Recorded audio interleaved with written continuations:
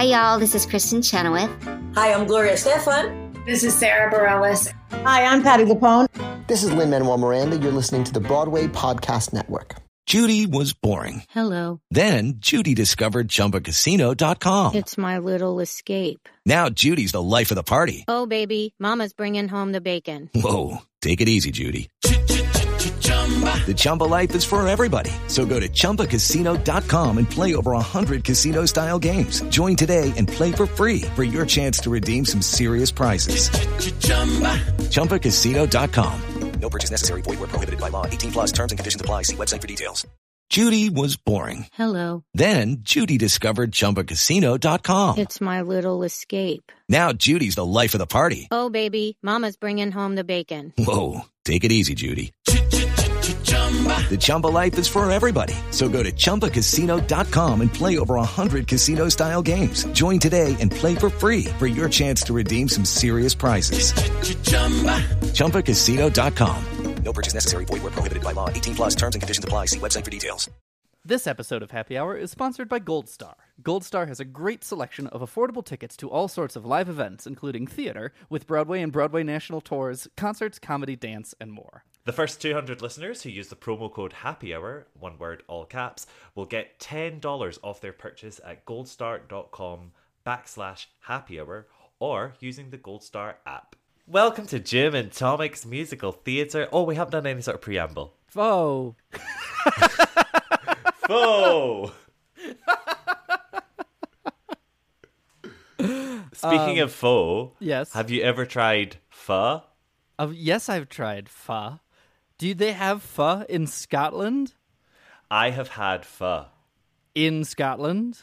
In Scotland, yeah. There's actually a really nice Vietnamese restaurant called the Hanoi Bake Club that if you ever come visit, I will take you to. That sounds fantastic. Pho is like wonderful, I feel sick food. Yes. It is so good if you've got like a cold or it's winter. I've made pho. Well, good. Look at... And he's single, gentlemen. Right? I've made like a collection of warming soups. We just got back from camping in Yellowstone and like had to pack in all our meals and stuff. And, you know, we're not great campfire cooks. We're not great cooks to begin with. So it was like hot dogs and cereal and oatmeal and eggs. Yep.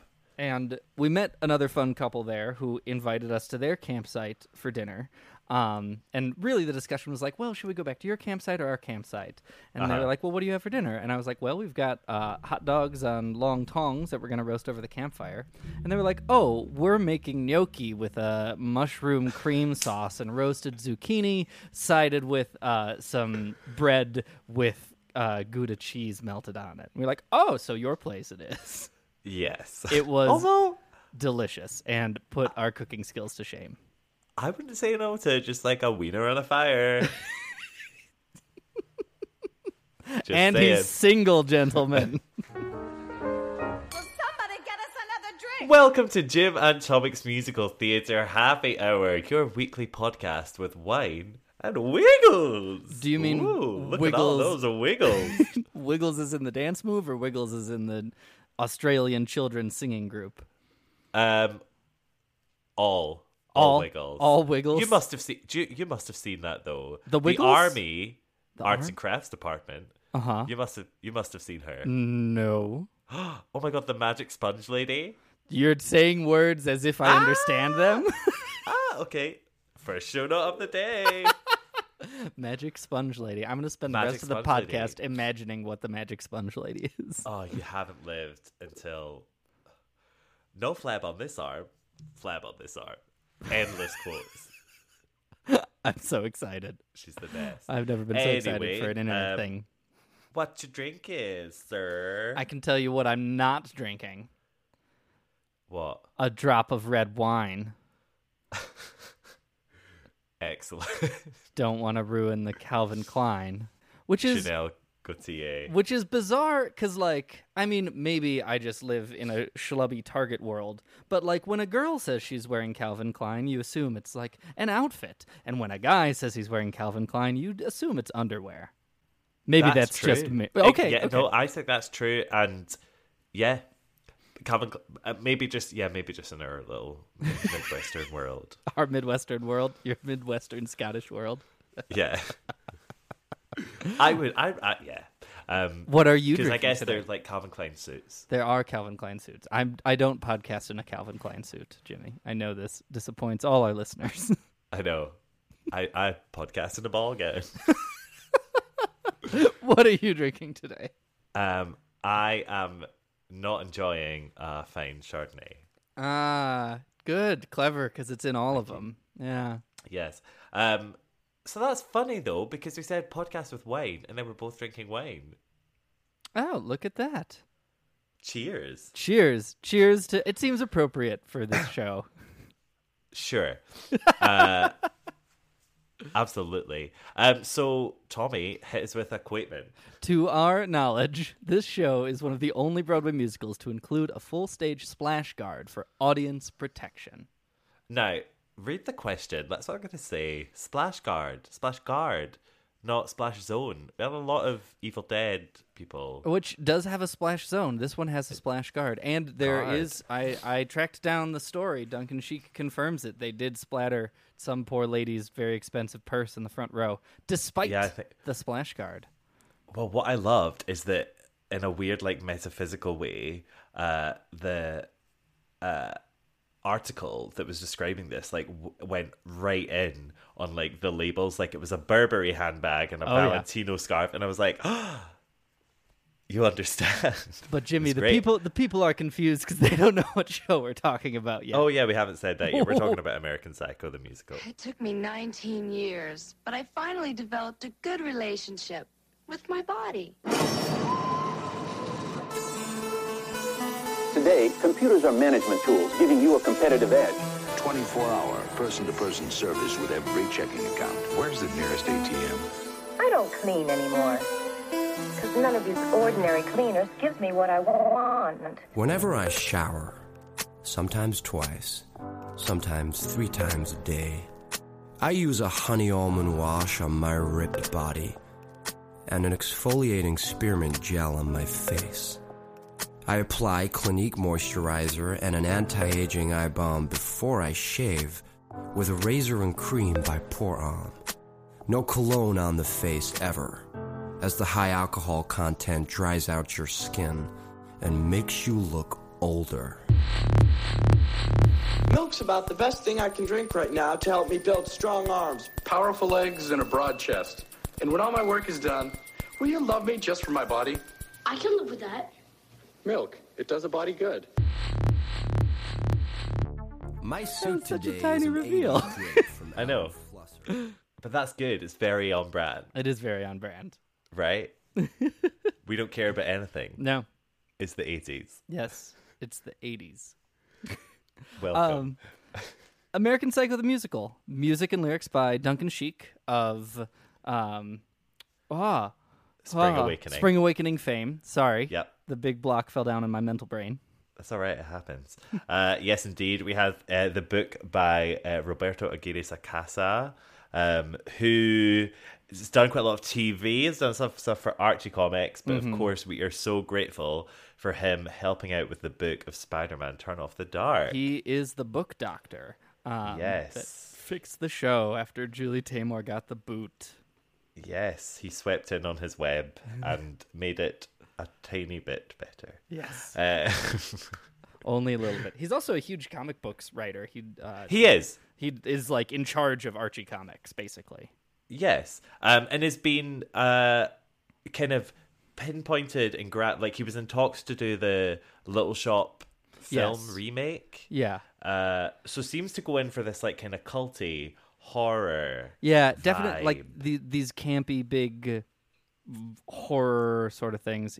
I think he's a drama school grad from Yale, I want to say. Might have made that up. Who knows? Yeah. Yale School of Drama. Ha! Well done. Boom. Take that. And the Glee episodes he wrote were all right. High praise coming from Jimmy. American Psycho is also based on the novel of the same name by Bret Easton Ellis, and also the very popular cult classic 2000 movie. Yes, indeed. So the musical itself premiered in my neck of the woods on the West End in 2013, starring Doctor Who. Oh, it's ridiculous. It's so What? silly. It's so It's really silly. It's like it's the Steve from Blue's Clues problem. Have you heard this thing where like the actor who played? Do you know Blue's Clues, the Nick Jr. television We're all show? looking for Blue's Yeah, Clues. there you go. Right, Yep. and the guy Steve was like, while he was on Blue's Clues, also had like a role as a murderer on Law and Order. Great. And there was huge outcry because, like, my toddler saw Steve murder someone on Law and Order. And, oh, this is the worst. And he quit Blue's Clues because he was like, I don't want to be Steve the rest of my life. I would like to have a career as an actor. Yeah, he's an interesting character. But Matt Smith will always be Doctor Who, even when he's not. I think Exactly. it's the Doctor Who problem. And so to have Yeah. him play Patrick Bateman, interesting choice. Exactly. But in many ways, Doctor Who is also a psychopath. So True. it's all good. And yes, it hot-footed over to Broadway in 2015. Where it tumbled and flopped It did. spectacularly. Yeah. Yes. And we'll chat all about why that may have happened. I was going to say may or may not have happened. No, why it did absolutely happen. happened. It played 80 It absolutely performances happened. and closed before the Tony Awards that year, which is always a bad sign. Very, very bad. Okay, so, where do you begin with Oh, American man. Psycho? American Psycho. I'm going to preface, it's probably one of my all-time favorite movies, and I absolutely adore the book too. Jimmy's been waiting a long time for us to do this episode. I have. Yeah, and we'll talk about, I told you my journey of me in this musical. Your hate love relationship with this show. Exactly. So we'll get into that. American but Psycho tells the story of Patrick Bateman, a Wall Street businessman in the late 80s, experiencing the huge Wall Street boom of that time. He is an asshole, he's a womanizer, and is also deemed decidedly boring by his friends. But also has a secret nightlife as a serial murderer and rapist. Yeah. Yes, he is. That's and him. It chronicles his descent into his own psychosis and bloodlust, and how, it really doesn't even make him unique despite his best efforts. Exactly. And the whole thing is kind of tossed up in a salad of, is this real? Yeah. Is it not? Because he is the unreliable narrator. Mm-hmm. But is he even that? There's lots of questions. Yeah, absolutely. All tossed up into the salad. With a hefty side of, late stage capitalism, consumerist ideology and critique. Exactly. Along with a really hefty critique of yuppie culture. Yeah, because this is really this is the birth of yuppie culture. Yeah. A lot of people describe the 80s as the beginning of the end. Yeah. And this kind of goes right in on that. Because it's, it takes place in New York, which is the kind of center of the 80s. Yeah. In so many ways. So, yeah, it's a proper look. It really is. World. And if you have seen the movie, which I imagine is most people's entry into this media, the musical stays is the same story, but there's a really interesting spin on it, having the kind of music that's attached to it. It certainly has bits and pieces of the actual period music that is so prevalent in the film and the book. But then Duncan Sheik's additional songs, in his own kind of synth pop way, are appropriate for the time, ish. But yeah, certainly some of them you could imagine would be hits by whatever new wave band you're listening to at the time. Exactly, but it does add a really interesting edge to the show. Definitely. Yeah. And it's kind of unrepresented on Broadway. Yeah. In its entirety, maybe. Yeah. The show's weird. The show's unique. I'm excited to talk about it. Yeah, for sure. So let's talk about it. Chanel, Gaultier, or Giorgio Armani, Moschino, Alaya, or Norma Kamali.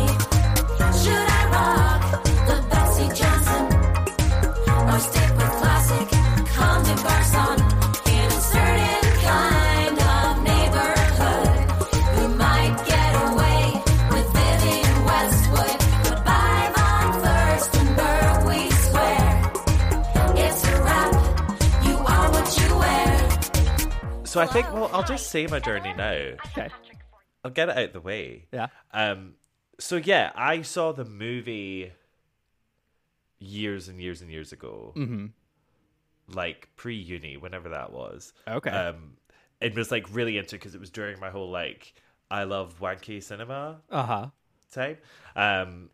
So I was like, oh, this is cool. It's allegorical. Mm-hmm. You know, get into this. And then I read the book, and the book is like a whole different kettle of fish. Yeah, I'm sure. And completely different from anything I've ever read. Mm-hmm. And I just it's one of those ones I do keep going back to because you can't read it all in the first read. Yeah, okay. If that makes sense. Yeah. It's really jarring. It's very disconcerting. It's more graphic than any of the other fictional representations, the musical or the movie. Yeah. There's so much more there, and I mean, obviously, because it is the source material. So I'm just gonna. Well, and also, I mean, I think Ellis is on record in some discussions, the author of the book, saying that like while he enjoys the movie, that it gives too many answers, and that's one of the problems with it being a film. Is like you can't be as ambiguous as you can be with a book. Exactly. Yeah, because I think he said like the movie genre itself demands answers. Mm-hmm. Yeah. That's when you go to a movie, you want an ending. Mm-hmm. Whereas this book doesn't really have that at all. And it's actually quite interesting the way that the musical plays with this. So, the first time I heard the musical, I had a friend who went to see it in London. Okay. And told me about it and was like, oh my God, you're going to love this. Mm-hmm.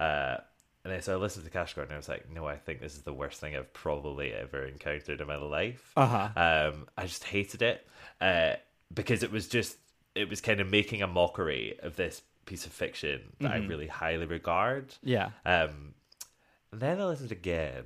Yeah. And then I listened again. Then I watched some of it.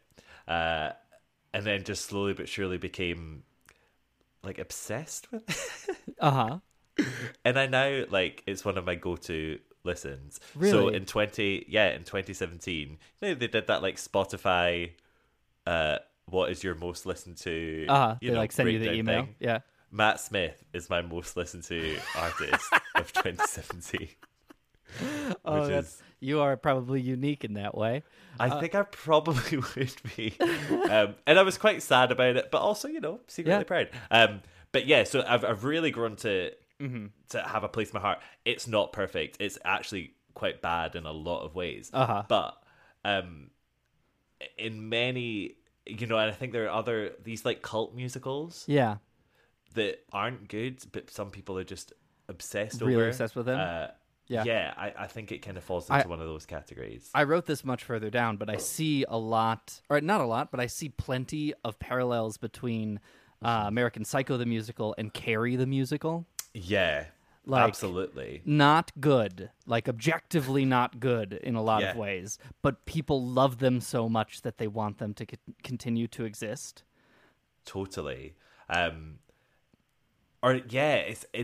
want it to excel. They want it to they want more people to experience it for whatever it is because of some indescribable piece of it that must be shared for some reason. Yeah. Which I do like. I feel that. I don't think I would call myself an American Psycho stan yet. But having gotten into it for like in prep for this podcast, I watched the film for the first time yesterday. I see why there's that scuttlebutt around this thing, and it makes me really curious about like why it's not still playing on Broadway. Yeah. So So you're talking about how you watched the film. What did you think about the film? I thought it was beautiful. It's definitely strange choice of words. Weird choice of words. I thought it was very, very cinematically stunning. I see why it is an American cult classic. I think it, is a really solid film that is an interesting blending of like a black comedy and a slasher. Which is not, I imagine, in 2000 when the movie came out, was not a terribly explored genre. It is really well filmed. It is really well paced. And it is one of those. I feel like there are these kind of cult classic films. Like, I watched the movie for the first time yesterday and saw plenty of scenes that I know I have like already experienced. Yeah. Like, it is so ingrained in pop culture that like it's impossible to not have experienced part of this movie already before sitting down to watch it for the first time. But I thought it was really good. You know, and like an interesting. You don't get a lot of popular movies that are so filled with allegory, that are, you know, so like appropriately deep. I wish I had a better adjective. But like, and with such an ambiguous ending, and with you know, so much like combination of absurdity and terror in them. Totally. Because I don't know. I find it's strange because one of the things that people do always kind of come away with is that they talk about the comic element. Yeah. And when we kind of go into why it might not have worked on Broadway, I think that's something that I definitely want to discuss a bit more, because for me, it's never really been any sort of comedy. Like, even it could be like the blackest of black comedy. Yeah. But not in a, I don't know, just more in a, you're looking at the world through a different lens. But I think do you know what I mean? There's like there's something intrinsically funny about an axe-wielding murderer doing his business to Huey Lewis in the News. It's funny. That's funny on its own without context. That's funny like a clown walking down the street is funny. Like, yeah, I guess. You know, there is comedy in here. And so then you ask, like, that comedy in the spectrum of the broader thing, does it diminish the comedy or broaden the comedy in all these, you know, insert a cat into an ATM. That's funny. That's funny on its own. And then see, that's, I guess. But then you're questioning, like, in the context, it is less funny and more scary and absurd. And, like, that's intentional in the point.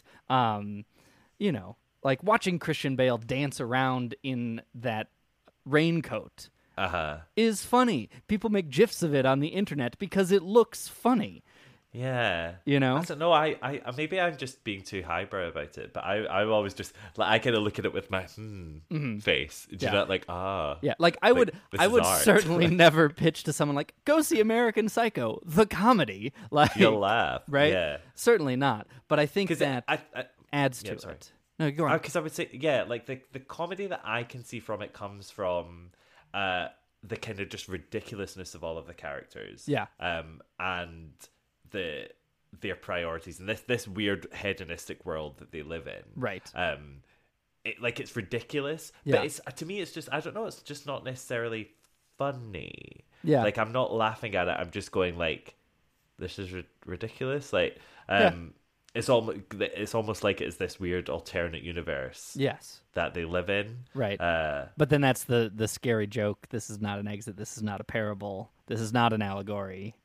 This is the 80s. Yeah. This is the world we live in. So, yeah, that's something I always find quite interesting, is that a lot of people call it a comedy. Yeah. When I do, I think this is something we'll run into in this podcast, and in some of the reviews I was reading, and even some of just like the scholarly papers that are written about the movie and the book. Like, this piece squarely lives in its own ambiguity. Like, that is super intentional, and the questioning it makes you do is the point. You know? Yeah. So, like, our you know, different views of comedy versus not comedy is the point. We're both on either side of that tightrope. I guess that's not really how tightropes work, is it? Both on either side of it, we would both fall to our death. So that maybe that is how you wanted to phrase that. I don't know. But yeah, so in terms of how the movie and the book tie up with the musical, because it's kind of picked bits from both, because it is now such a cult classic. What Duncan and Roberto have both done is that they have had to kind of do a bit of fan service in there. Yeah. For both camps. Yeah. Now, I would say it's more like the book than the movie. Yeah, I could see that. Just because there's more things that happen in it are directly from the book as opposed to the movie. Like, that's about it. Yeah. But then there are, like, some of the direct imagery from the movie finds its way exactly into the musical. even just like playing Huey Lewis in the News at the But end that's of in the Act 1. book. Oh, is that? All right. Well, then never mind. Yeah. So the book, anything that's in the film Mhm. is It's pretty pretty much much in the book. explicitly. All right. Yep. So the way Huey Lewis in the News plays into it, you've got in the film, there's the chase scene. Mhm. So it does this quite a lot. So the book's all completely narrated by Patrick. Mhm. And you have the whole chase scene, then it ends really abruptly, and then it goes into like a 12-page description of Huey Lewis in the News. And that's just that, and you just kind of accept it. And that happens quite a few times. The first kind of big murder he does with, I think it's just a homeless woman. He comes in and starts talking about Genesis straight after, and it's very disorientating. That's just totally the intention. And there's a few chapters in the book that are completely there to just make throw you go crazy. Yeah, basically. Yeah. So yeah, it's all there. Everything is there. There are little bits like the Tom Cruise in the lift scene. Yeah. That's in the book. Okay. Tom Cruise lives in his building. Yeah. And you get to see kind of Patrick being. Yeah. That's one of the first times you see him being a bit awkward and a bit more. Yeah. Human, I Okay. guess. Okay. In the book, certainly. Yeah. It is interesting because we talk shit about movies adapted into musicals all the time. Yeah. And I don't feel that way about this one, and I wonder if some of it has to do with that it is a hybrid of a book and a movie. Yeah. That like it can do the fan service of the movie and get the pop culture audience in, but also can expand upon it with, quote unquote stuff you haven't seen if you've seen the movie. Yeah, I think the where the bits that kind of annoys me is because the fan service are such obvious nods. Okay. They're such like, hey! Yeah. That everyone feels compelled to be like, woo! Yeah, exactly. I mean, that's how Mean Girls feels to me. Yeah. It's kind of like bingo. Yeah. Do you know what I mean? Like, yeah, you get your American Psycho bingo card at the beginning. And yeah. And that kind of upsets him because it stops it from being its own thing. It stops it from telling its own story. Right. But that's just a personal gripe. But yeah, one of the other big differences between film and book/musical are the inclusion of his mother and his brother, who are not in the movie. They're not in the movie. They are in the book, but they're very, very different. Yeah. And I don't think that was one of the things that I really wasn't happy about the first time. Interesting. Yeah, so his brother's actually reasonably successful. Okay. And the only interaction they have in the book, it's kind of like a one-upmanship that they have on each other. Yeah. And he is very much trying to kind of blindside his brother, but his brother isn't having any of it, and his brother keeps kind of batting it all back. Whereas I think in the musical, he's kind of just played as this like ridiculous stoner. And what's weird, so in the book, in that scene, in the dinner party scene, there are two characters who are effectively his brother in the musical. Okay. If that makes sense. So they are like Brooklynite stoners, right? Like artist types. Yeah, but they kind of merge them. Yeah, to kind of put this into his brother, who isn't actually his brother in the fiction. Yeah, which is but they do that. Annoying. They do that with a couple. Don't they do that with the police officer and?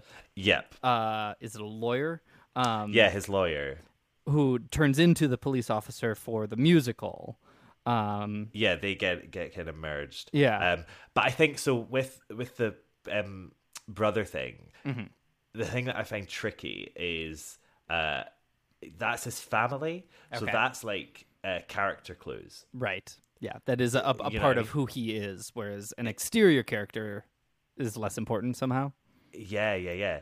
And particularly when it comes to the mother, like her song is purely talking about Patrick when he was a young boy.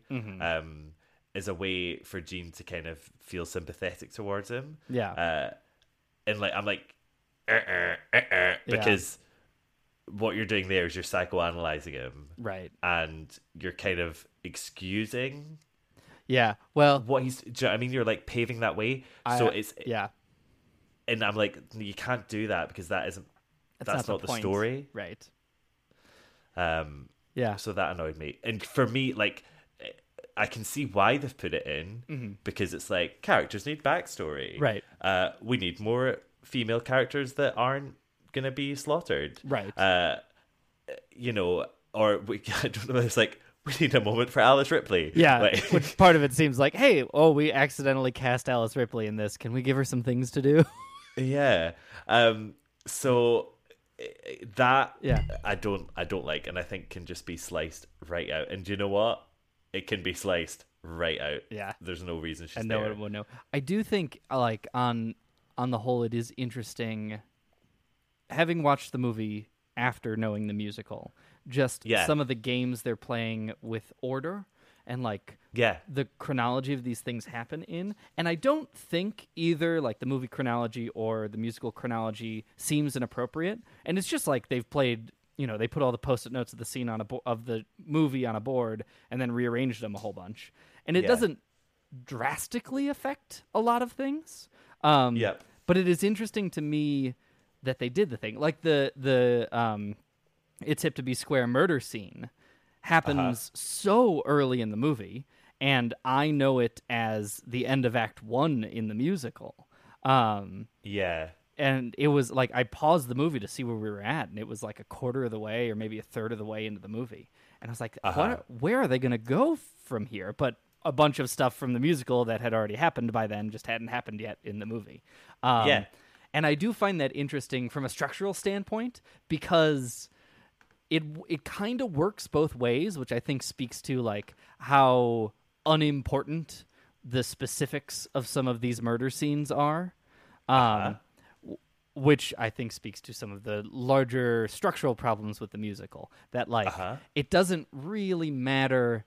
Like it is interesting where the movie and the musical both put Patrick inviting Jean over.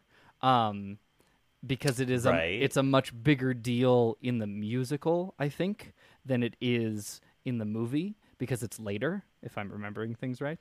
Yes, it's pretty much the denouement. Right. Whereas in the movie, it's about halfway through, maybe. It's like like we don't see a lot of gruesome murders before that. Certainly before the chainsaw scene. And so it paints a different Patrick Bateman, maybe, in both of them. And I think the musical one is perhaps a little less successful. Yeah, it's tricky. So the musical actually follows the book a bit more. Really? Okay. But what the book does is, Patrick's killing people from the second chapter. Right. And he just does it willy-nilly throughout the book. Like, it's not as beated as it is in either the film or the musical. I guess the musical kind of gets around it in Killing Spree. Yeah. Where he's just, just killing lots of people. Right. And that's their way of saying. I do get a sense, and this is only, I haven't read the book, but I've read a couple synopsises. I do get the sense that both the musical and the movie play with, like, revealing the information to the audience piecemeal. Like, oh, he brought in this pillowcase with maybe a cranberry juice stain on it, and we haven't quite seen him murder anyone yet. And like, wink, wink, nudge, nudge. And like, certainly the beginning started with what we assume is blood in the movie, but actually ends up being, strawberry topping on whatever dessert. And like, there's a bunch of foreshadowing before it's like, oh, is he killing people? Do I know he's killing people? Where, and correct me if I'm wrong, but my assumption is in the book, it seems much more early where they're like, yep, he's killing people. He's just killing people. Yeah. I guess, but then I think it's just the length of the different mediums. Things. Yeah, that's true. Because the first big kill with the homeless person in the musical, the homeless person in the film, and the homeless person in the book, which is the first like heavily described, like intricate kill to the audience, Yeah, but I think by that time of the book, he's already done his like screaming into people's faces, being like, "I want to slice off your skin." like Right. that kind of So that's already malarkey. happened. So maybe that does mirror. Interesting. Yeah. That's the thing. Like, if you'd read the book first, you would never understand how they could make this into any other piece of fiction. Yeah. It's really interesting because I have experienced this piece of media 100% backwards, right? Yeah, fully. Yeah, musical that's movie, funny. and then haven't read the book. And like, I don't know. I in the world we live in the musical theater world, I find that interesting just as a concept because like the poor dads who were dragged to Mean Girls the musical because it's on my mind for the first time and like had never seen the movie, and how do they experience that piece of art differently than the moms and the daughters who dragged them there? For sure. And like, you know, finding the balance in our particular art form, which is built off of adaptation, of like serving the adapted work while also being true to the art form and making it new and interesting and appropriate for your medium. Yeah. That's a good. But I've never really thought of it like that. But I don't know if I kind of look at the musical on its own and separate it from all the other pieces. Yeah. I feel it would just be awful. Yeah, no, I think that's the problem. I think this musical is kind of caught between itself. And if it had just given in to any of the three directions, like screw the book and the movie, we're going to be our own musical, or screw the movie, we're going to be true to the book, or screw the book, we're going to be an exact representation of the movie, it would have succeeded more. But because it tried to like Venn diagram it all into one perfect center, it just ended up being like atonal and mismatched, and not cohesive. Totally, 100%. That is exactly it. But yeah, we still love it. Yeah, what's that? bizarrely. So bizarre. December slides into January, which mutates into February, which creeps towards March. There is a theory that obliterating Paul might have satisfied something, but no. I've continued to have intense dreams about vivisection. My nightly bloodlust continues to overflow. Hey pretty girl, do you wanna dance? Do you wanna get lucky? Well, this is your chance. The drinks are on me. Can I be frank? I'm doing quite well in my investment bank. What do you do? What do you do for a living? No, don't answer that. I don't care, I'm just kidding. You can ignore my friends at the bar. They're trying to score, but they never get far. So, Tommy, of course, this episode is sponsored by Gold Star. Gold Star. Gold Star has a great selection of live events, affordable tickets, and terrific customer service. And most of Gold Star's tickets can be changed or canceled if your plans change. Did you know that, Jimmy? I did know that. How great is that? So we asked you last week that if you used our promo code Happy Hour to give us a shout out about what you got, and we had some people, Tommy. People have been using it. I am so happy, one, that like I'm hearing about people going to see theater, but two, that like we're able to help them with our fun little promo code here. Exactly. It's so easy. Like, it's one of those things. I think most local productions, if you're in the States, UK, but most local productions are on it anyway, so if you are planning on going to see something, just use the code and get some money off. But we had Suzanne Jensen, who went to see Once on This Island Sings Aaron's and Flaherty at 54 Below. Which sounds so much fun. So good. I'm so jealous. Right? And Catherine Cries in Public Hope went to go see Puffs, or is going to go see Puffs next month. That's that Harry Potter Hufflepuff parody thing. Perfect. I love it. Do you know what Puffs is in the UK? I don't know if we're allowed to talk about it in an ad read. Lol. No, it's like a crisp. Not what I was going to guess. Yes. If you use the promo code HAPPYHOUR at goldstar.com or on the Gold Star app, you get $10 off your purchase. And remember, most tickets on Gold Star are already about 50% off. Exactly. There's just no reason not to. So you get $10 off your first order by using the promo code HAPPYHOUR at goldstar.com/happy hour. Go do it. Enjoy some theater. Buy some tickets. Absolutely. And then tell us what you went to see and how it was, because that's really what we care about. Is people It's always going quite to see theater. intriguing. Yeah. It's quite intriguing to see what people are getting Right? up to. Like, and they have such a fantastic selection of things. Like, you never know what you're going to find. Absolutely. So yeah, let us know. And thanks, Gold Star, for sponsoring. Oh, this is rich. I shouldn't say, but this guy at work is totally gay. And that's all cool, to each his own. But some guy's ass is not what I bone. I'm bored, let's roll. Let's go back to my place. And after a party, I can eat your face. Don't be nervous. Invite your friends. The night is young, but it all depends.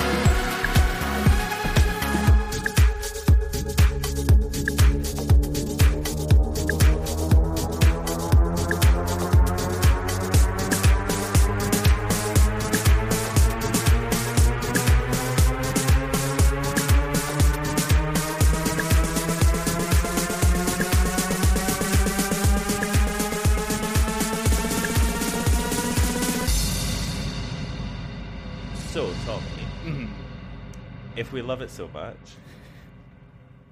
why can't we go see it right now? Well, so What's going on? this was popular on the West End. Like, people liked the show, right? It sold out very, very quickly. I think. Am I getting it mixed up with Groundhog Day? I don't know. I think it sold out before its run even began. Yeah. Because of Matt Smith, and because interesting. of Duncan Sheik. Okay. And because of American Psycho. Yeah. Like its name propelled yeah, it. big It brand didn't propel appeal. itself. Yeah. Yeah, because it wasn't reviewed well. Interesting. At all. Yeah. Okay. Yeah. I mean, I think there's a bunch of reasons. I think one of the biggest things, and I didn't know this until I started reading up, but it originally was going to transfer off-Broadway. Off-Broadway, yeah. But I don't know if a theater opened up or they got an influx of money or what. But they decided to skip off-Broadway and just jump straight to Broadway. Yeah. And I think that was I like squarely think that was a mistake. Totally. It really doesn't make any sense because after London, they knew they had to do a lot of rewrite. Right. Yes. And it has been heavily rewritten between London and Broadway. So it's quite interesting that they then didn't, have an off-Broadway run where they could try it to have a half workshop, in a smaller house with cheaper tickets. Yeah, exactly. And it's also that kind of show. Like it wouldn't be weird. It wouldn't be like SpongeBob off Broadway, right? You know what I mean? Yeah. It would fit in a small house. They just didn't do it. I think it's hubris. Yeah. I think it has to be because I've yet to see a reason other than it just didn't happen. Yeah, I kind of agree with you. I've been kind of trolling through some old tweets of the time, and I don't have for some musical theater authors in my head, for better or for worse, I have what I feel is a pretty accurate representation of their personality in my brain. I bet you I could do a character study. I have done a character study on Stephen Sondheim, an inaccurate one, but nonetheless. A great accent, though. Thank Flawless. you. But I feel that way about a lot of musical theater authors. I don't feel that way about Duncan Sheik. I can't tell him, I can't read him very well. Okay, interesting. But I found a tweet from him right around when American Psycho was closing. Yep. And he said, the truth is, American Psycho the musical is for the cool kids, which is not to say traditional musical theater goers won't like it, but the fact remains. Yep. And I feel the hubris there. Yeah, he's damn dirty full of himself, but it's fine. Right, you should be proud of your stuff, but yeah, totally. He's Duncan Sheik is very much like a musician first. Yes, and kind of storyteller. So we talked a bit about this when we did Spring. Yeah. Way back when. That was ages ago, by the Yeah. way. And because we talked about with Spring, like the way that he writes songs, they're extremely poetic, extremely metaphorical, and he doesn't apologize for that, right? And I think that's just Duncan Sheik's kind of thing. Like I've listened to quite a lot of his own music, just his own pop music, because he's a big Jeff Buckley fan. I'm a big Jeff Buckley fan, and I like people who like Jeff Buckley. And it's totally got the vibe. Like you can hear Spring Awakening in his music, or I guess vice versa. I do think with something like Spring Awakening, which feels like that story can be unabashedly poetic and heightened throughout the entire thing, and it is appropriate for the story. In American Psycho, like we hit 3-4 songs in, "Oh baby baby, you're such a card." You make it seem so easy, but it's oh so fucking hard. Yeah. Oh baby baby. Like nothing happens in this song. And I get that it is a popular scene in the movie, and I imagine an important scene in the book, and we need to put a song here, right? Yeah. But we don't end the song anywhere near where we began it. And we should. We should see Patrick Bateman getting angrier or more peeved or putting on a face more or something. Right? Yeah. We should use this as an opportunity to build this character who is at the middle of this piece. But instead, it's like a novelty number in a show that really doesn't deserve novelty numbers. Exactly. And again, this is one of the other, because I feel it's the same with Mistletoe. Yeah. Kind of the same with Hard Body. Yeah. I mean, I feel it's even the same with You Are What You Wear, which I adore, which I really enjoy. And like, we're establishing what women are in this world, and like, we already met all the men, we have to meet the women, but it's not, nothing happens. Nothing happens. It's a list song. Yeah, but so what I think here is this is a very tricky thing to do with the source material, because in the source material, nothing happens. Like you'll be sat for chapter upon chapter of lists of what people are wearing. Like there's literally one chapter where he goes through about 8 different people and lists every single item of clothing that they're wearing. Or he'll be reading a menu like they do in the musical. And tell you everything about it. So that it's weird. You Are What You Wear isn't jarring to me, because it could literally be a scene in the book. It's not, but it could be. Right. But that's where I think, like, this is why it is interesting the order we approach these medias in. Because just because it is an accurate representation of the book does not make it an appropriate song for the musical. You know what I mean? For sure. But what do you not think it heightens that kind of vapid, like, these characters are empty as shit? I think it's one of the better songs in the show. To be honest. But I think it is also emblematic of this like low-grade hubris that runs throughout Duncan Sheik's music. Interesting. Like that, like, you will understand this song or not, and I don't care. Like, I watch that song and it's entertaining, and I hear people enjoy it, and I don't think they get it, right? I don't think they're where you are with it, and like right there with the vapidness of all these people. Like, oh man, they're naming all these clothing brands that I recognize, and they're projecting it behind it, and then they're doing these weird dance moves. How exciting. You know, oh man, this is great. And now I know this joke must be funny because they delivered it like this, and then they turned their face to the audience at the moment. That must be the punchline, Manolo Blahnik. Like, but it's not really a punchline if you don't understand it. You're just like getting the telegraph that like, this is a laugh. And I think good musical theater should cater to a dumber audience. Right. To put it very bluntly, like, if people don't understand your art, then your art is less successful. But then, what do you think about with something like Spring? I think Spring is more accessible. I really do.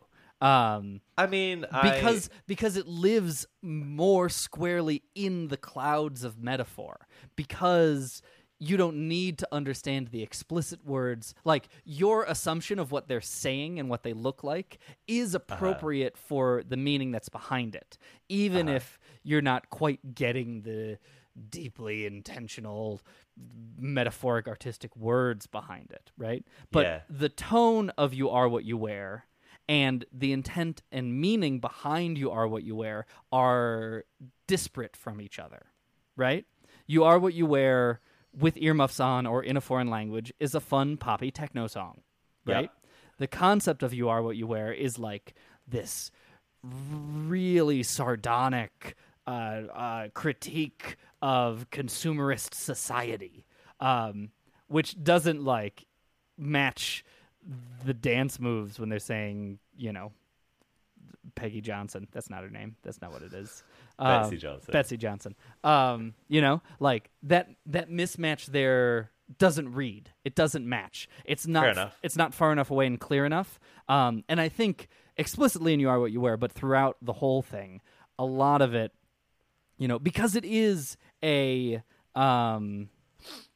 you know, it's a high art concept piece in its construction, in its costume, in its set design, in its music, in its choreography. And it's a high art concept piece based on a cult classic movie. And like, we may watch American Psycho and go into it and be like, look at all this allegory, but not everyone does. And so there are people coming to see this who love the movie because it's a black comedy, and like, they're, you know, reading in certain things. I don't mean to say that like dumb people watch American Psycho, but like, it is foolish to say something like this musical is for the cool kids.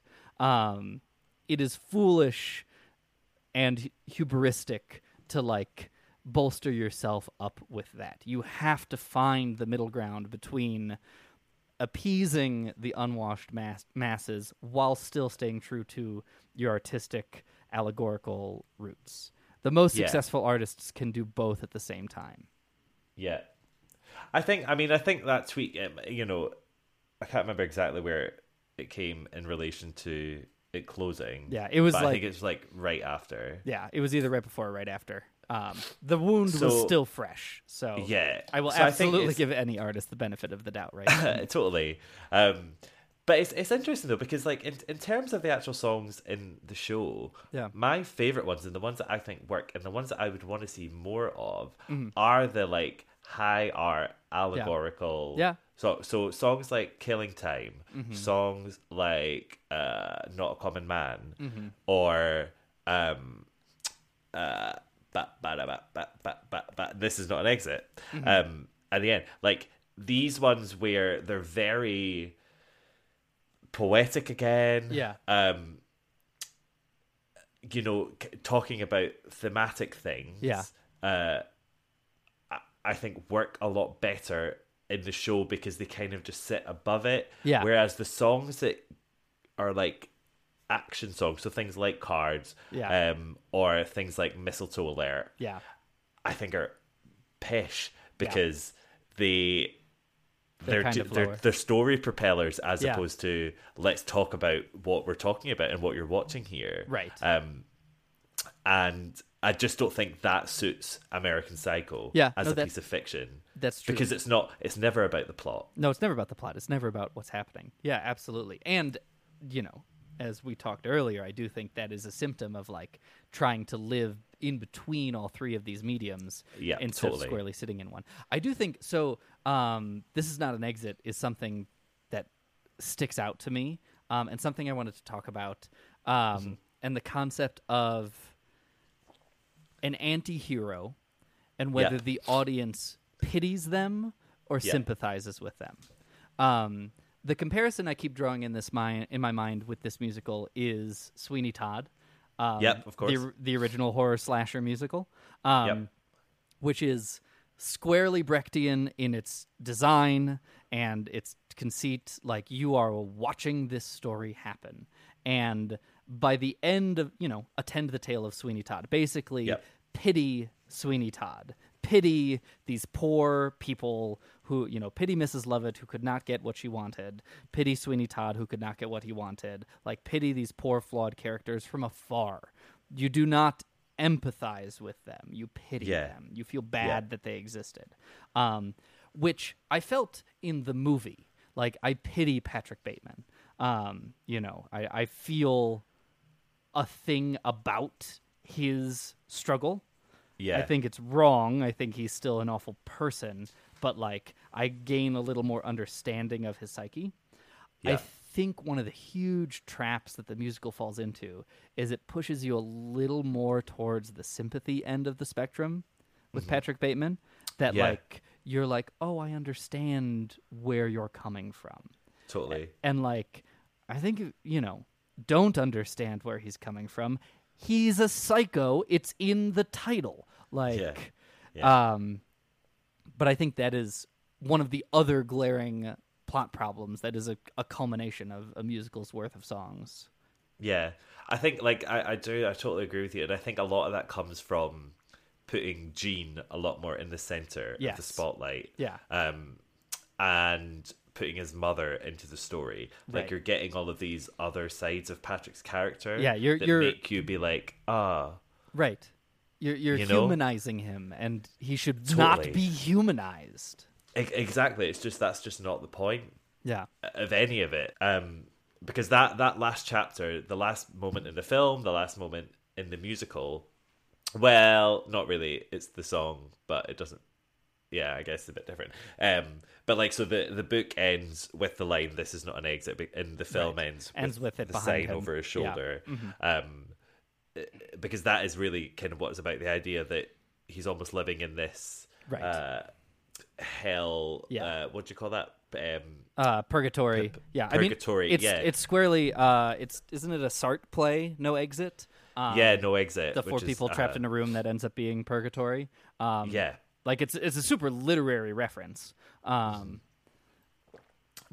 and like so, but what I think is it's to imply that almost it's that like Sisyphean thing of you're going to have to go through this again and again and again, and it takes you away from all of the human aspect of it. Yeah. Because he now becomes this kind of archetype, right, or this kind of avatar for anything. Yeah. And I think, but what I think This Is Not an Exit does well is that it hits home that I'm not me, I'm not anyone. Right. This is just what my representation of being Patrick Bateman is. This is what Patrick Bateman means to me. Yeah. Means to me, and that's how the book ends. Is that line? Even though and it is the musical. It is. I think. No, you go. Yeah. Sorry. Well, I was just going to say, with Sweeney Todd, the comparison can be kind of extended further, because in the finale of Sweeney Todd, you've got no one can hurt, nothing can hide you. Isn't that Sweeney there beside you? Yeah. And this idea of like Sweeney sits in the parlor wall. He's everywhere because he's everyone. Mm-hmm. Like he's in everyone. Yeah. That idea, and I think American Psycho tries to kind of relay that as well, is that this is all, we're all kind of, we have our own Patrick Batemans. Yeah, I mean, it's explicitly in the plot too, in all three versions, about the like mistaken identity and like misrecognizing someone for someone else, and in a way we're like, all these businessmen are exactly the same. All of their business cards look exactly the same. Like they are just cookie cutter versions of each other and are each their own American Psycho. And who knows what else they get up to in the quiet hours of the night. And that's why the realtor is like, you have to leave because this is the 16th filled with dead bodies apartment we've had to deal with this week. All you American psychos living around here. Or not. Or was it all in his head? Exactly. Like... yeah, but that's, I mean, when the lawyer's like, oh yeah, I just had dinner with Paulo, and he could be talking about Edgar Halberstram, he could be talking about Tim Price. Or Patrick could have totally mistaken someone else for Paul Owen all night and accidentally killed the wrong person. That's exactly it. Because none of them ever know really, they hear rumblings that Paul Owen scored the Fisher's account, but it's, it's always just that, oh, who did that? Oh, I don't know. I think it was this person. Oh, look, there's Thingy over there. Who's he with? Oh, yeah. And you're constantly dipped into this confusion world. Yeah. that is yuppie culture in New York in the 80s, you know, where everyone was aspiring to be the exact same thing. But it does very much make it seem like the perfect way to tell this story is through the book, and that the movie and the musical are representations that bring it to a wider audience, but because you actualize them with visuals, it removes a whole nother layer to this story. I think the musical even more so than the movie. Yeah, I mean, it's one of those things. Like, I think actually, musical theater is a great place for American Psycho, but you just need to take it completely differently. And I think this is where I almost kind of agree with Duncan Sheik. It would never work. It would never get on Broadway, but I don't think that's where this is supposed to be. No, this would have done better off Broadway. Yeah, or just wherever. Like, just as a piece that you saw in, Detroit. Yeah. Like, who knows? Because it is highbrow. Like, it is highbrow at the end of the day. It talks about big things. Yeah. And it asks you to suspend your disbelief. Like, you're not going to get answers. Yeah. And you have to be okay with that. Yeah. Which you get a lot in straight theatre. Right. You don't get a lot in musical theatre. Yeah. I do. And so I think, I just think American Psycho, therefore, could actually be a great piece that branches out into this new kind of era of musical theatre. Yeah. And this was like so highbrow. This was so close. There's an early interview with Bret Easton Ellis, who seems to have been very involved in the writing process, which you don't often see in this kind of relationship. And it's like, I think it might even be pre-West End, like still when they're writing it, or an old, they had a Kickstarter too. Like there's a bunch of old media about this, but he talks about how he thinks the character of Patrick Bateman might be more suited to a musical because he views himself as larger than life. And that really resonated with me. And it was very specifically talking about like his enjoyment but slight distaste for the movie. Like in a world of close-ups and answers and zoom-ins on the eyeballs, you can't have a kick line or a big dance number. Like you can't have these gigantic things that are how Patrick Bateman views his life. And the musical certainly delves into some of those things. Yeah, it skims the surface, but I think it could crash in a lot. Like, I would love to just go see a really, like, misty, heady look at this where I leave feeling so confused and disturbed. Yeah. Like, and as well, and again, it bums me out. Like, a lot of the reviews go into it being like, it's not horrific enough. You only get this one scene. The thing is, at the end of the day, you can't have a scene where a rat is eating a woman's parts. No. Do you know what I mean? On a stage, you can't actually have that. It's gross and also not interesting. Like, it's wrong on both levels. Like, it's indecent and inappropriate literally for the stage, but also, like, it doesn't advance the plot. Like, and would just look silly in the moment. So what I think the musical then should do is kind of curve around that idea and just eat into the allegory and just really just delve into that. Like, take like we said before, like take it as its own thing.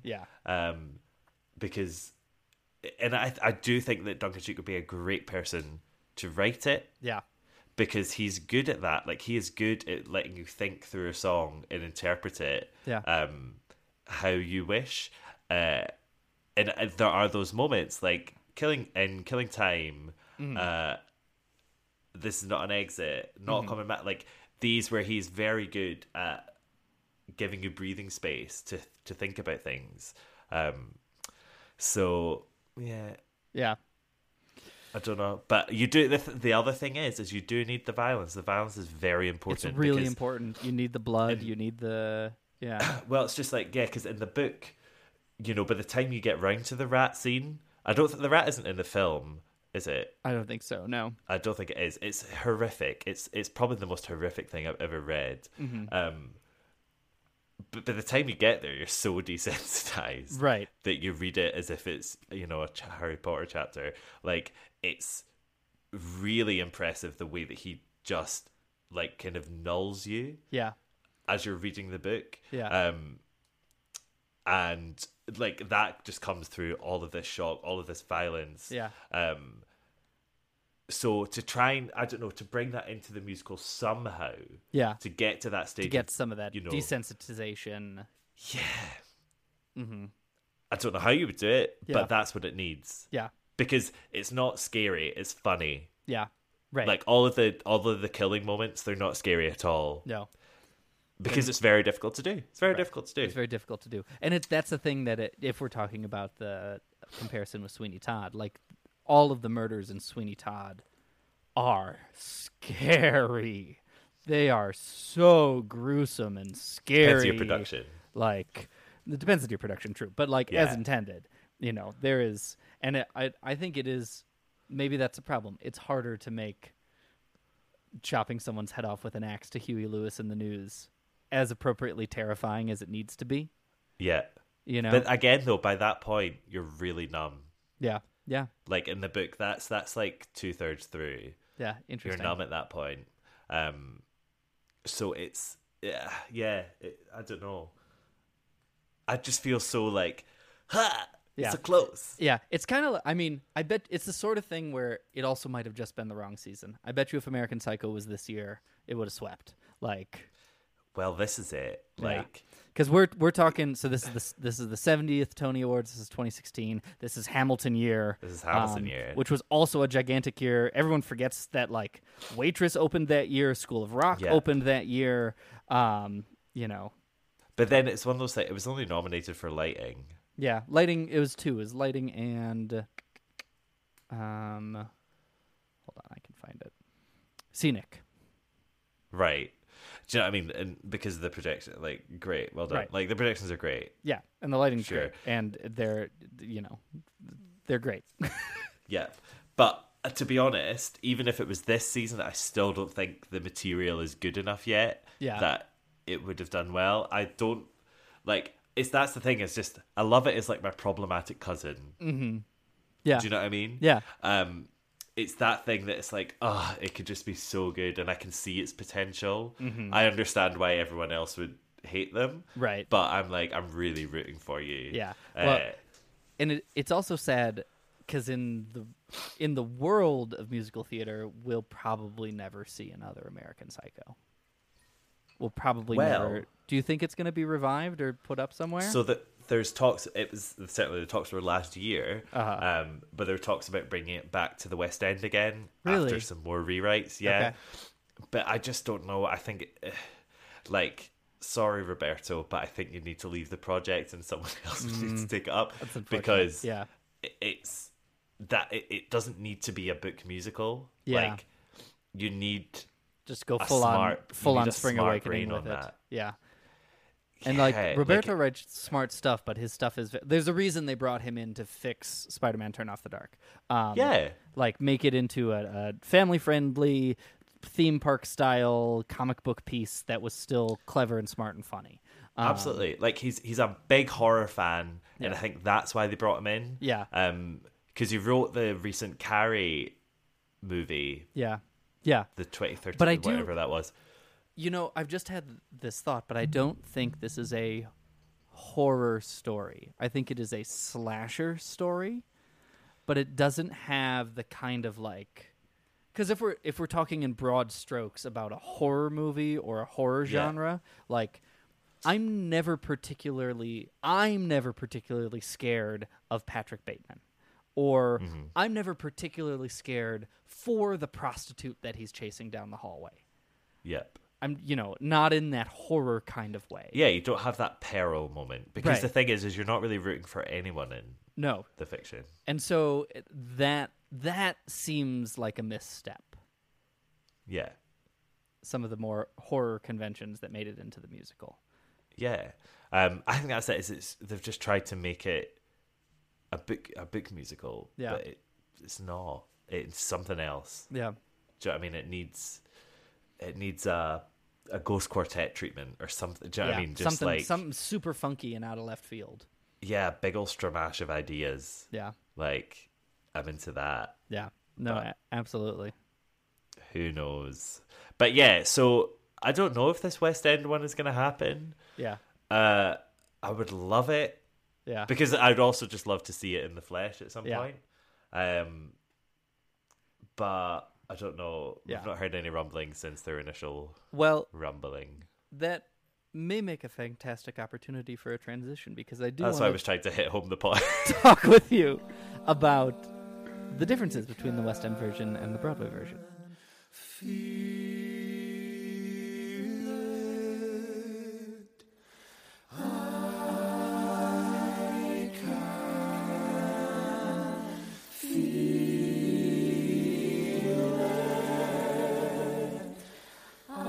I can feel it coming in the air tonight.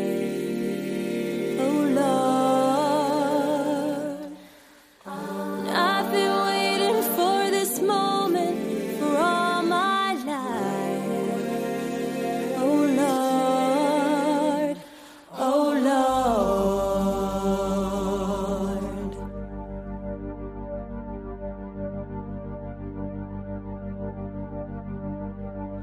Well, when you told me you were drowning, I will not lend a hand.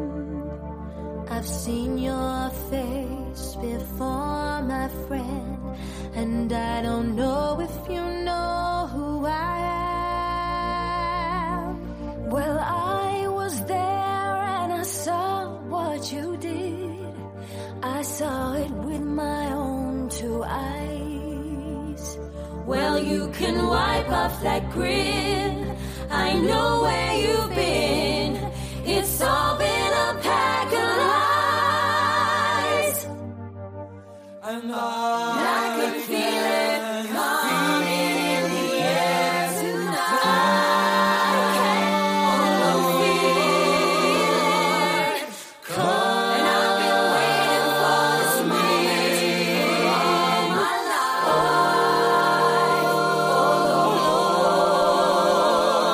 Lord, can you feel it in the air tonight? Oh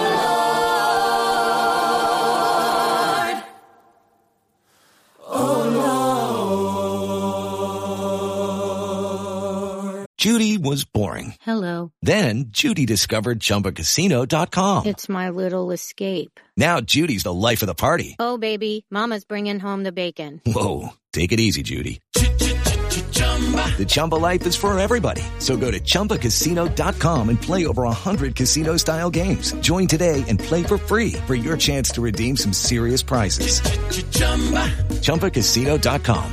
No purchase necessary. Void where prohibited by law. 18 plus terms and conditions apply. See website for details. This one struck me a lot, and I'm going to use some bad words here. It's all right. They use it in the musical and everything. In the West End version, on the cast recording, when Patrick is sleeping with Courtney, I don't know what song this piece of dialogue is attached to. It's in Hard Body. It's in Hard Body. Patrick is about to call Lewis something, and Courtney says, "Don't call him a faggot." Yep. Because he is a closeted homosexual, and it's the 80s. This is an appropriate shock-filled term for this moment. Appropriate's the wrong word, but like time period appropriate, right? Yeah. For their characters. They changed that to Broadway, and she says, "Don't call him queer." And I found this, this really sideswiped me, and I found it kind of jarring that they had downgraded from the, homophobic term faggot to the homophobic term queer to describe Lewis in this homophobic moment. Yeah. It really took a lot of the air out of it for me, and then I the pendulum swung in my head and was like, but no, we should never be okay with the word faggot on stage. But then I was like, but it's appropriate in this moment, and I really didn't know how to feel. And then I also thought, who in the transition team from the West End to Broadway was like, you gotta cut the F word there, But what that confuses me more is they keep it in Killing Spree, right, when he's talking to Gene, I think. And he's like, I had to kill some fag dog in his fag owner. Where it's also, that's the only place you see it in the movie as well. I imagine this is assumption that it's more present in the book. Oh, yeah. Yeah. I'm sure they cut it out more for the movie because, you know, it's a movie. Yeah. But it's strange that it wasn't an all or nothing. Right. Like, are they like, oh, Courtney needs to be nicer? Like, Yeah. she wouldn't use that word. Yeah. And, like, at that point, I wish she had just said, don't call him a homo. Because, and, like, granted, we're like 2016. Like, I think, and certainly up for debate, but we are well on our way towards retaking the word queer in that moment. And, like, this is the interesting discussion. Like, queer was almost certainly as equally an offensive term in the 1980s, right? Mm-hmm. You could probably toss either around and get the same meaning about in that time. But the reason you're removing faggot from the show isn't because it's inappropriate for the 80s. It's because you don't want to shock your 2016 audience. And so then inserting the word queer, which is probably pretty normalized among a 2016 audience, seems like the wrong writing choice. Yeah. I don't know. Yeah. It really struck me. Yeah, I do find it. I always find weird tiny bits like that strange because it's not generally the only reason I can think is that they were like worried about Courtney's character. Yeah. But she's so underwritten in a musical anyway that it's like, who cares? Why you fuss, mate? Like, yeah.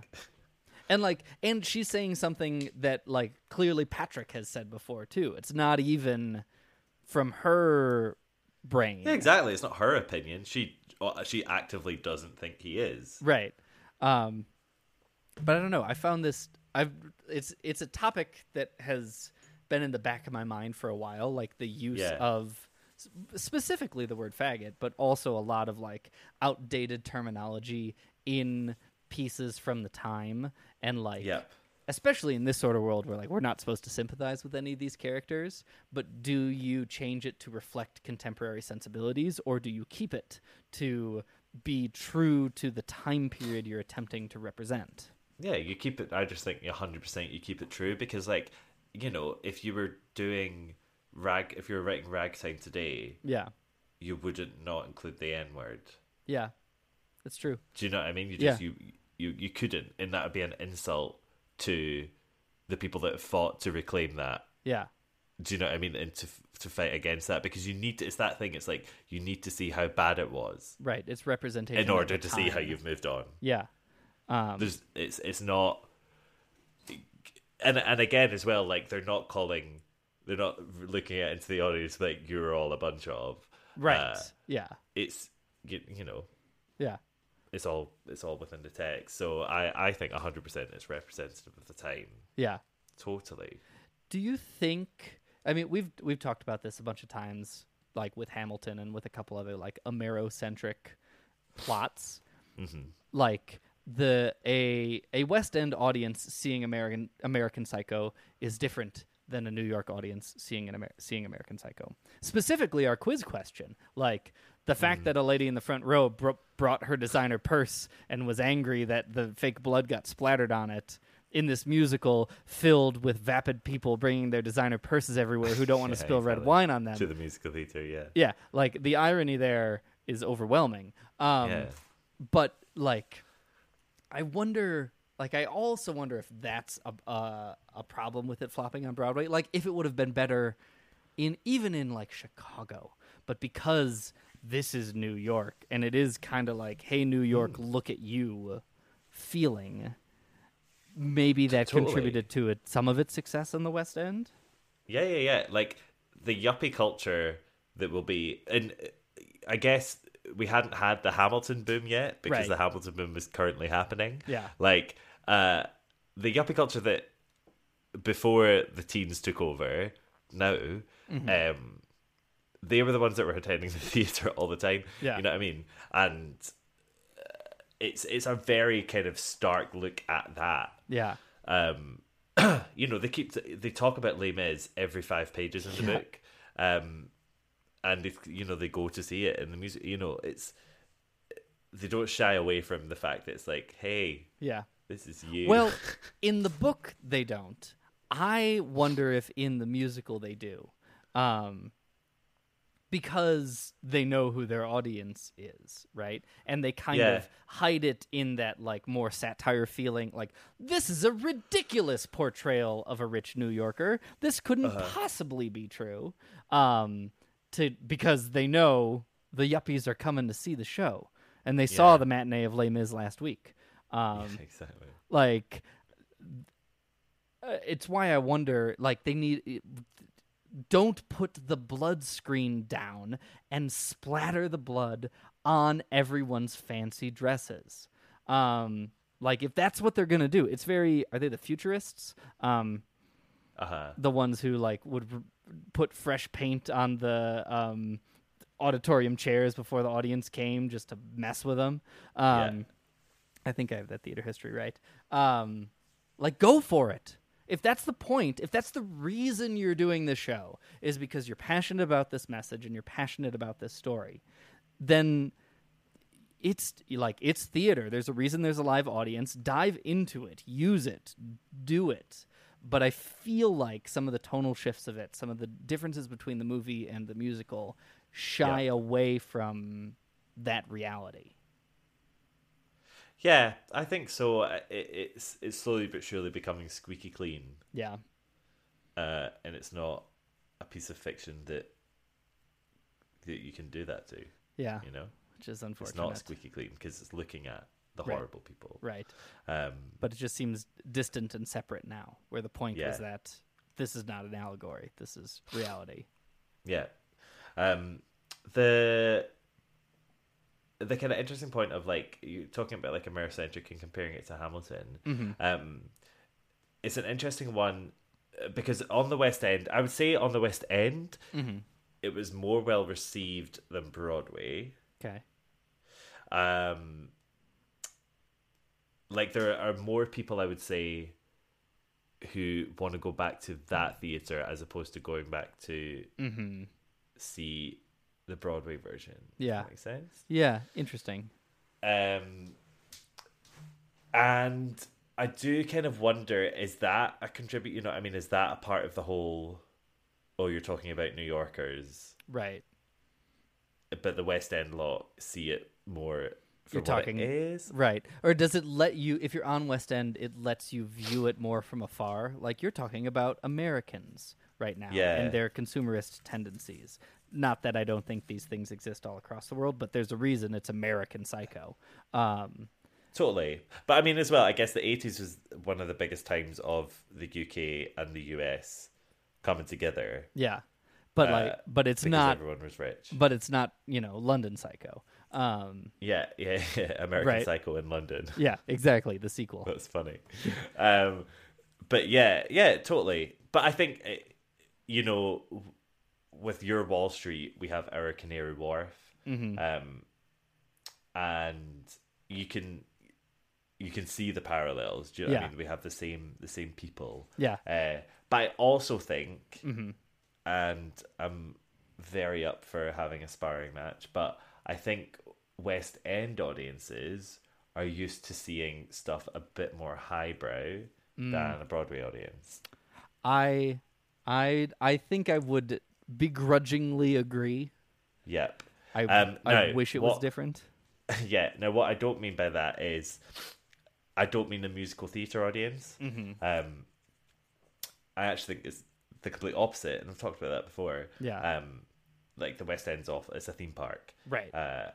And Broadway, sadly, seems to be heading that direction very squarely. Yep. So I think, Broadway audiences would be more up for seeing a bit of art, but the theatre going, like the play audiences, the straight theatre audiences in the West End, they're fine to watch anything. Yeah.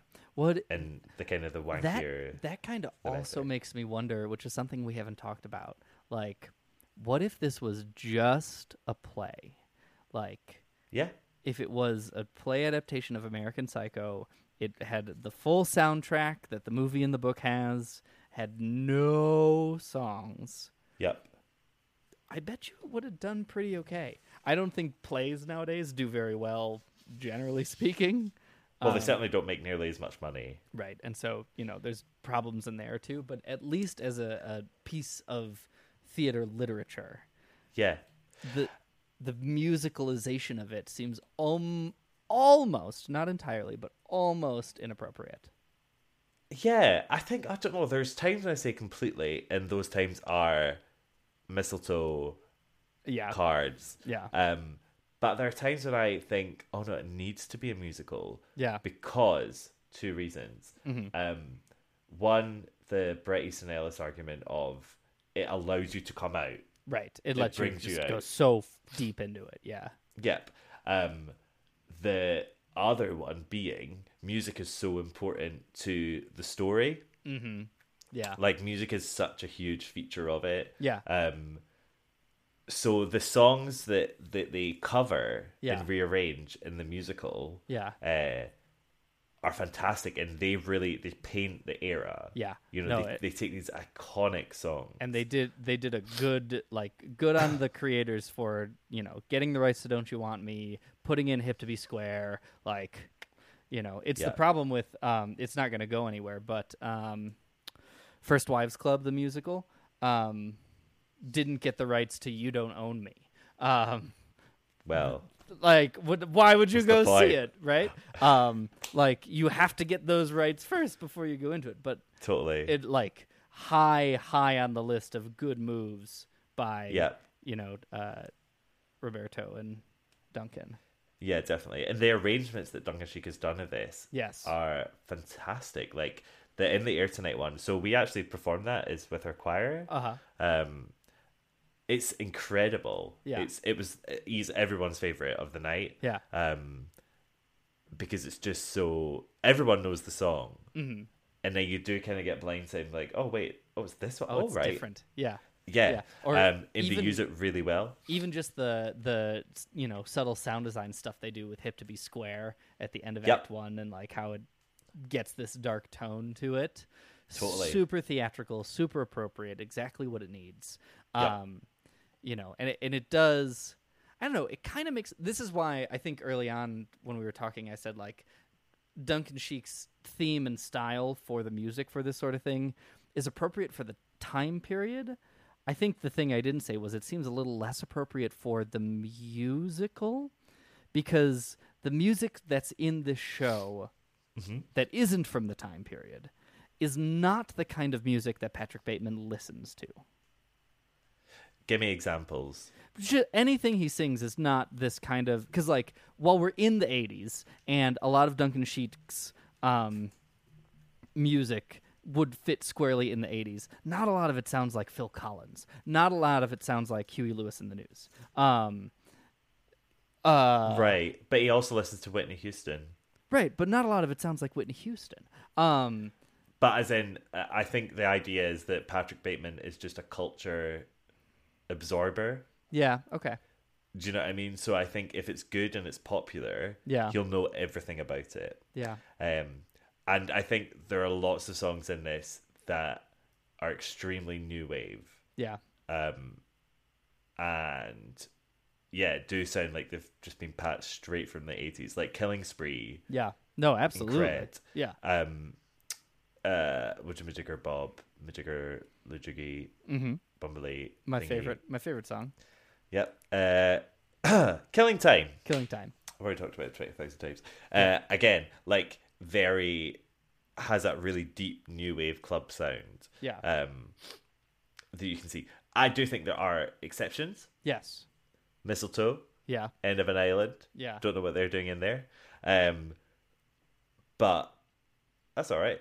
Yeah. You can. But then I guess End of an Island has that kind of stereotypical we're on holiday sound. Do you know what I mean? Yeah. I don't know. Mistletoe I just hate. Yeah. No. It's also, it is interesting, especially watching the movie, having seen the musical first.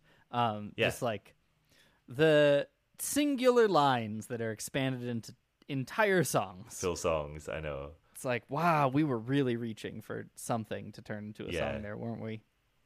Well, sometimes he does it really well. Like the for This Is Not an Exit. I think that's a great example. Yeah. Not a Common Man as well. Yeah. Like yeah. Patrick has this beautiful little monologue where he talks about that, and the way they expand that out is quite cool. Yeah. And obviously the morning routine. Mm-hmm. Yeah. It's a beautiful way to open this show. I do think it is, for a contemporary audience, this is maybe the most cohesive example of the misstep. Like, the difference between listening to the unadulterated cast recording and watching a bootleg of the opening number. I would never do that. Ever. I never do that, especially for shows that have closed. When you listen to it on the cast recording, it is interesting, a little funny, a little scary, right? And then the bass line comes in, sip, I'm Patrick Bateman. Like, you know, when you watch other people watching it and they find it hilarious that Patrick Bateman is really excited about his television with picture-in-picture capabilities, it's not landing quite right. Exactly. I think it needs to be chilling. Yeah. Like, it needs to be hollow and scary. Yeah. Like, you know, start with him killing someone and then having his morning routine, washing blood off his face, right? Or something. I don't know, because I think the psychopathy comes from his listing. And this is what's strange. Matt Smith definitely did this. Ben Walker, I can't really tell. But yeah, so one of my friends who saw it, basically, he'd stop the show. Like, if people were out of line in the audience, he'd stop the show and he'd look at them and he'd have this kind of moment of, what the fuck are you doing? Interesting. Do you know what I mean? Do you think it was no, because Patrick Bateman doing it, or was it Matt Smith doing it? No, it's totally intentional. Okay. And it is to kind of assert, like, that is where the horror element comes in, because it's that idea of like we're here. I might kill you. I might kill you right now. And what I would love is when they're laughing at him in the opening routine, if he just gives them that look as if to say, you can't laugh. Yeah. Why is that funny? This is very serious. Yeah. Yeah. That would be a super good fix, especially since the opening sets the tone. Like, exactly, that's it. And instead, I feel like a lot of times he plays them for laughs. Right. Like, oh, the 80s. What a ridiculous time. Like, it's that's a really niche example. I hope someone out there gets it. You won't. Sorry. There's a character in one of my favorite plays called Abigail's Party. Okay. It's a husband character called Lawrence, and he's kind of like pseudo intellectual. I can't go into all the depth of this. Basically, it's like class drama, comedy. He's a total pseudo intellectual, and he's trying to connect with someone else at this party who is also a little bit intellectual by showing off his complete works of Shakespeare. Okay. And it's really similar in tone with something that Patrick Bateman would do. You know, it like describes it as like the leather bound, the gold around the gilding of the pages around the edge. He shows her it really, really neatly. And it's like, you just really pity him at that point, because you're like, you're obsessing about the wrong things. Yeah. Like, this really means nothing. Yeah. And you don't really get it. Yeah. And I think that's what you need to enforce there. You need to get, you're swiping in with your pity. Right. As opposed to, like, I'm naming brands. Yeah, exactly. Laugh. Yeah. Ha. What? How fun. And it kind of, it's that annoying thing, like, that does seem to crop up quite a lot of people naming things in popular culture and people being like, ha, I understand that. Yeah. When it seems like it would be a hard thing to do right, especially if the book is so filled with so many lists. Like, if it's constant. Like, every single chapter he will describe what he's wearing, what everyone else is wearing. If you want to be true to that, you have to include that. Totally. But getting the tone right is where the musical, especially early on, seems to have missed it. Because I do think that the show gets scarier as it goes. Due in no small part to like Patrick Bateman losing all his clothes and being covered in blood for most of Act 2. That can be scary. But they wait a little too long to get there. Yeah. And so you're just kind of bored by that point, I think. Yeah, I don't know. But again, it's that, does it need to be scary, or are you looking at like it? Just, you need to get that coldness. Yeah, I mean, maybe scary is the wrong word. It needs to be frightening. It needs to be chilling. Chilling. Yeah, that's a good word for it. There's a lot of nuance there. It's a passive fear. Yeah, it's a psychological thriller without the thriller. Maybe that's why they call it American Psycho. But it misses a lot of that psychological bit. It does. I just think it could be so much. So good. And was so close. It is beautiful. It's beautiful to watch. The music. I know. The music's super catchy. And there's nothing like it. Yeah. Yeah. Absolutely nothing. And it's like, it's one of those things, like, hats off to them for tackling this. Yeah. Like running because it is straight into it. Like, it's such a difficult piece of fiction. Like, I could never imagine. Yeah. And like, not just a difficult Heidi book, but also a really popular film that like people are going to expect, and that you're passionate about the story for the right reasons, but know that you have to cater to people who are passionate about the movie for the wrong reasons. Like, it'd be like, I don't know. I guess it'd be like if someone was trying to do, like, well, I guess like a Clockwork Orange. Yeah. Yeah. The musical, because like I've seen a stage play of Clockwork Orange, and it works very well. I think there is a Clockwork Orange musical. No. Yeah. I think this crossed my radar maybe a year or two ago off Broadway. That surely wouldn't be good. Yeah, look, here's a bunch of shirtless people. John O'Davies will reprise his performance as Alex DeLarge in the off-Broadway transfer of the London production. Wait. Oh, is this just the play? Yeah. That's just the play. Yeah, apparently a musical version premiered in 1988 in Germany. Ooh, interesting. And then apparently a better-known musical version popped up in London at the Barbican in 1990. So it does exist. Someone's done it. Yeah. Anyway. I do feel like A Clockwork Orange is a good example. I was going to say Back to the Future, at least as like the... Oh, but see, with Back to the Future... It's not as heady. It's not as heighted. Exactly. You can have fun at it. Same with Heathers. Yeah, exactly. Like, because of how it exists in its original form. Whereas something like A Clockwork Orange, because of that deep-seated heightenedness, you need to stay true to that. But American Psycho, maybe we'll see more of it one day. I do hope so, and I hope it's better. But that's not to say it's not good. Yeah. No, it just needs a couple tweaks here and there, and to not open across the street from Hamilton. Yep. Am I just an effect of a modern phase? Am I just the end point of the grand parade? Should we be afraid?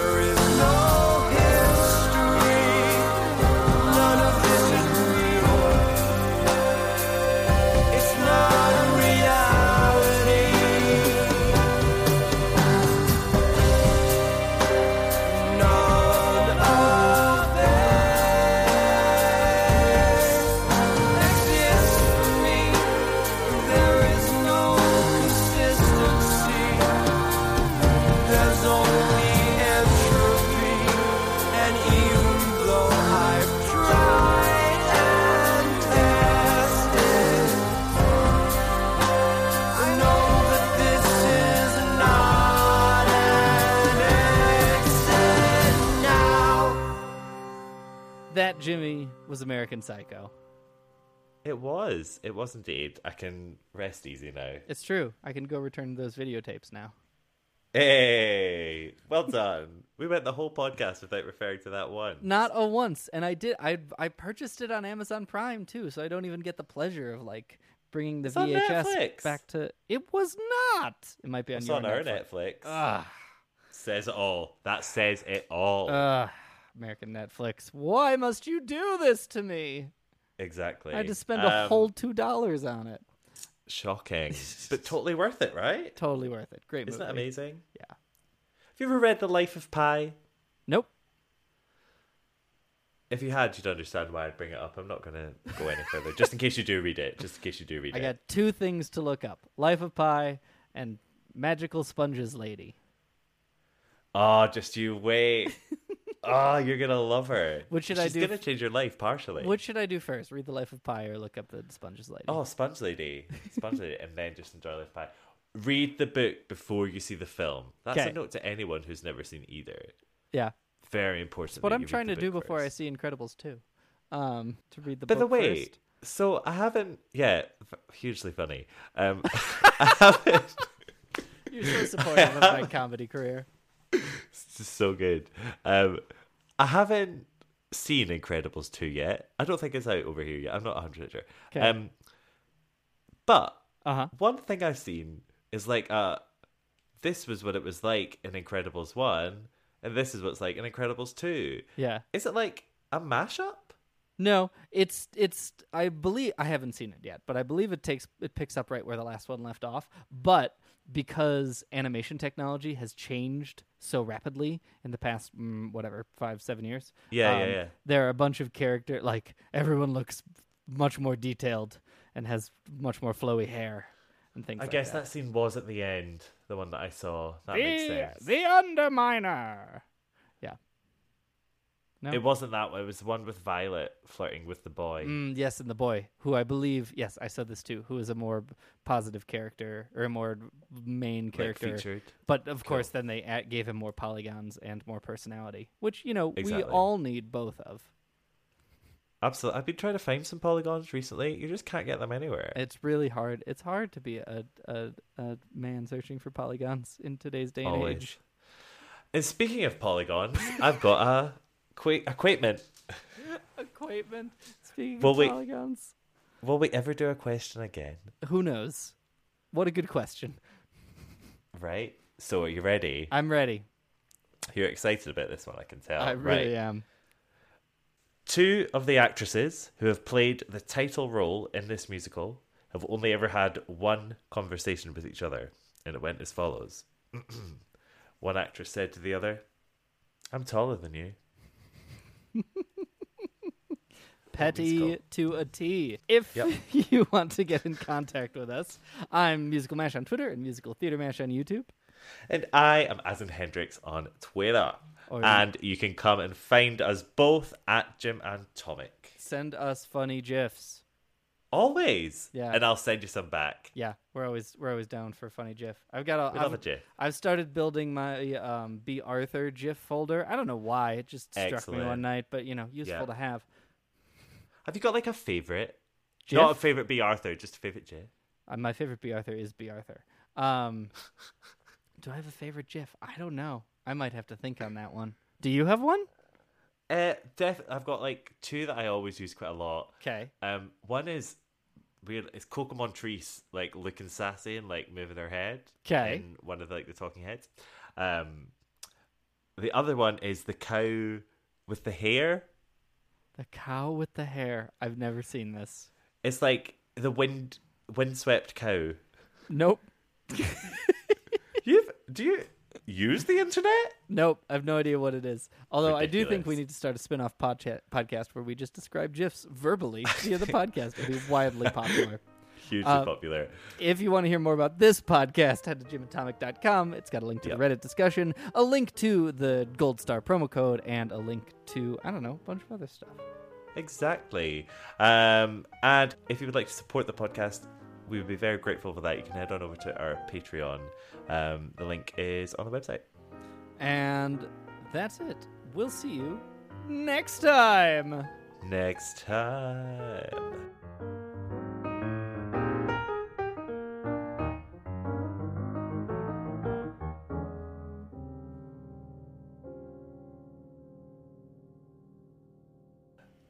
Brigadoo. That's great. Brigadoo. I have the power to cut this, you know. I know, but you're going to leave it in. I can stamp it out before it gets ridiculous. On the highlands. Can I just start going, I like it like that. I like hard bodies. Why is there an ice cube in my soy sauce? To chill it, Courtney. Great. Hey, it's Leslie Odom Jr. here on the Broadway Podcast Network to tell you about the Rise Theater Directory, a program of Maestro Music. Rise is a national online resource designed to connect and empower backstage and administrative and creative theater professionals from underrepresented backgrounds.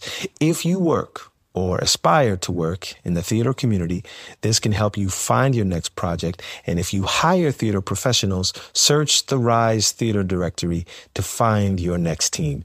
Create your profile now and get more information by visiting risetheater.org. That's theater with an RERISETHEATRE.org, because only together we rise. With Lucky Land Slots, you can get lucky just about anywhere. Dearly beloved, we are gathered here today to... Has anyone seen the bride and groom? Sorry, we're here. We were getting lucky in the limo and we lost track of time. No, Lucky Land Casino, with cash prizes that add up quicker than a guest registry. In that case, I pronounce you lucky. Play for free at LuckyLandSlots.com. Daily bonuses are waiting. No purchase necessary. Void where prohibited by law. 18+. Terms and conditions apply. See website for details.